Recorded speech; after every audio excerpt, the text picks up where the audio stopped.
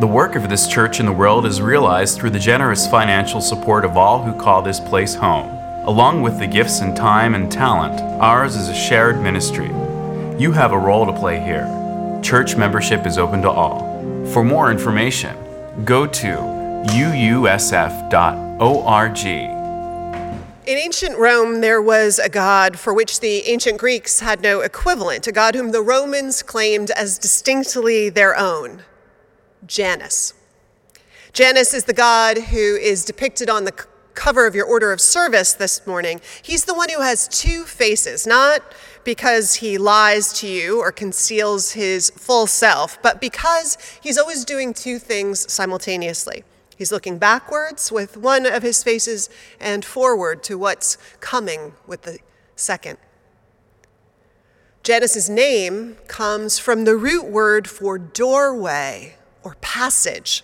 He's the god who stands at such places, literally or figuratively, places of transition, gateways from one experience to the other, from one life stage to the other, or even just one moment of time to the next. He's associated with time, with birth, with a whole number of things, as you might imagine. Not surprisingly, then, it is conventionally thought, though not universally agreed, that the month of January is named for Janus. It would be a very appropriate name for the month that marks the passage from one year into the next, wouldn't it? Especially in this northern hemisphere when we go from darkest nights and the journey back toward the sun. Leonhard Schmitz, who was a classical scholar of the 19th century, suggested that Janus was likely the most important god in the Roman pantheon. He noticed how often the god was invoked together with Jupiter, the king of the gods in Roman mythology. And so today, in this cusp between December and January, we stand too in a kind of portal or gateway. And we stand too this morning then like Janus, with one face turned back on this last year, almost over, and one turned to begin to face into the year that is almost upon us. And so in worship, we're also going to take some time to reflect. Most of what you will do in worship today will be personal, private. It will come from you. I suggest, if you're someone who likes to journal and take notes, that you take a moment to get a piece of paper and a writing implement handy to jot down some thoughts that might come to you. But also, if you choose just to be present to your thoughts and trust you will remember what you most need to, that you just ground yourself in a meditative place. We do often recognize the most salient bits of our reflective time. And so, I invite you into a place of groundedness and reflection.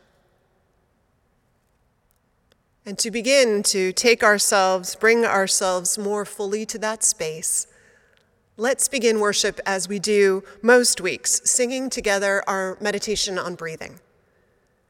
The words are printed in your order of service, but if this is your first time singing it, just listen and follow along when you gather up the sound of the music and its words, and then we invite you to get lost in it for a little while. Welcome to worship. So our first reflection this morning will be on the adventure just past, the journey that you set out on January 1st of 2020, thinking perhaps that you knew which lands you would see, what monsters and markets you might come upon, what riches and challenges you would face and find. But this year had its surprises. Boats, you might say, were upended, and we hit some rocky shoals during this last year, and we grounded our boats in places that we couldn't have imagined or predicted. It's time to take stock of this year then, of what a journey it has been to think back on the harvests of the year of our lives, what was maybe born into our lives, literally or figuratively, what we ushered in, maybe with some intention. It's time to celebrate our accomplishments. All those places maybe where we rose above the fray.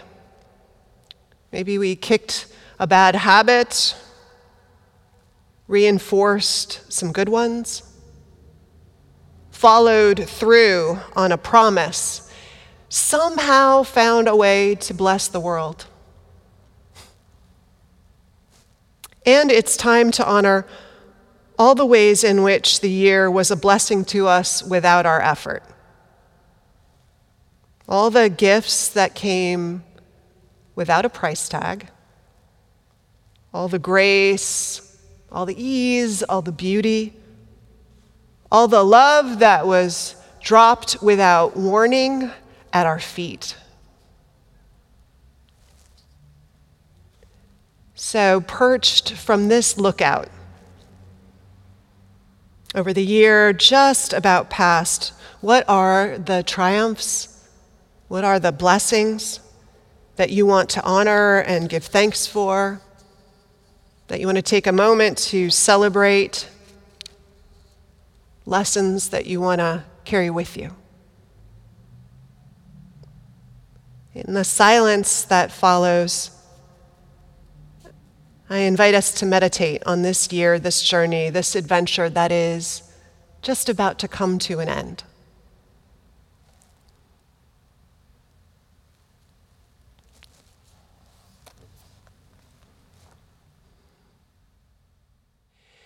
Continuing to stand with the face of Janice that is looking backward on the year that's just ending, I invite us to take a moment to think about places of loss or regret. Taking in the journey, you might ask yourself, what were the places of not enough in this year for you? Where did you fail yourself? Where did you maybe lose a part of yourself for a while, a part that you don't want to lose or let go of? Or where did you just stumble in not being your best self? I want us also to take some time to acknowledge the pain that was delivered to our doorsteps this year, the loss of people that we love, the efforts that went awry through no fault of our own, the good faith that did not yield the harvests that we hoped it would. Standing on this place of lookout over the year just about past, what were the regrets or the losses that you want to take a moment to honor, to mourn, to acknowledge as we mark the end of this year? Let's take a little time in silent meditation to be present to those thoughts and reflections.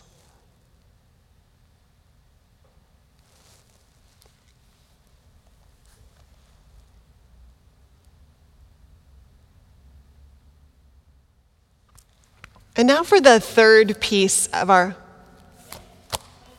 Okay.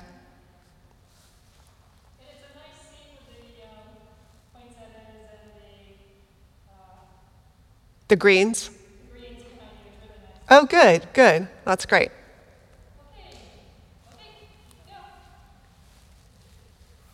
And now for the third part of our reflection this morning.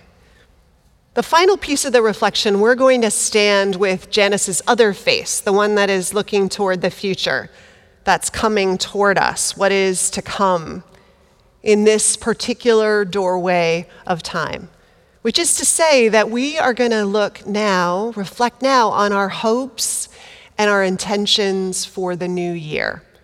Our hopes and intentions for ourselves, for the world.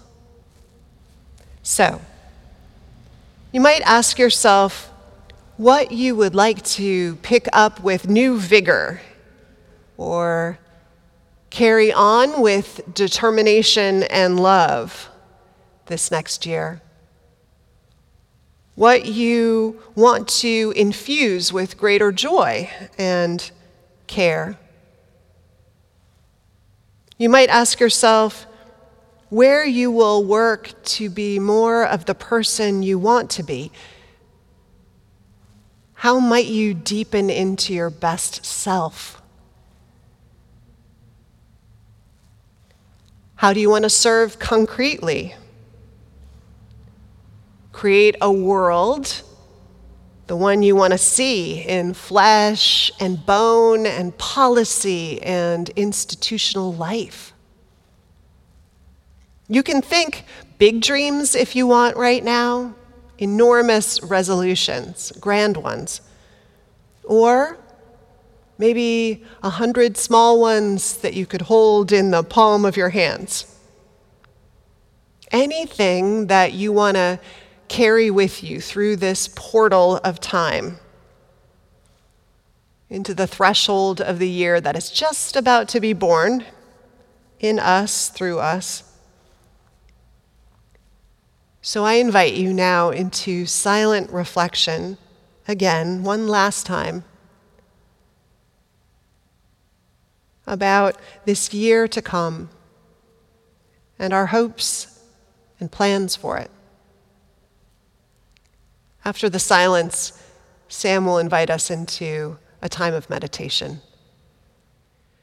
And now in our comings and our goings, may the light of love shine upon us, out from within us, be gracious unto us, and grant us peace.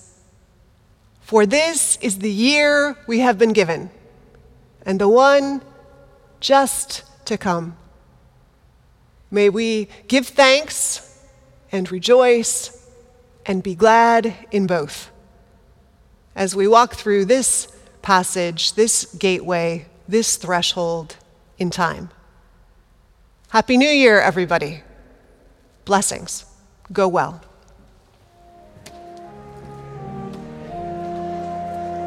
The work of this church in the world is realized through the generous financial support of all who call this place home. Along with the gifts and time and talent, ours is a shared ministry. You have a role to play here. Church membership is open to all. For more information, go to uusf.org.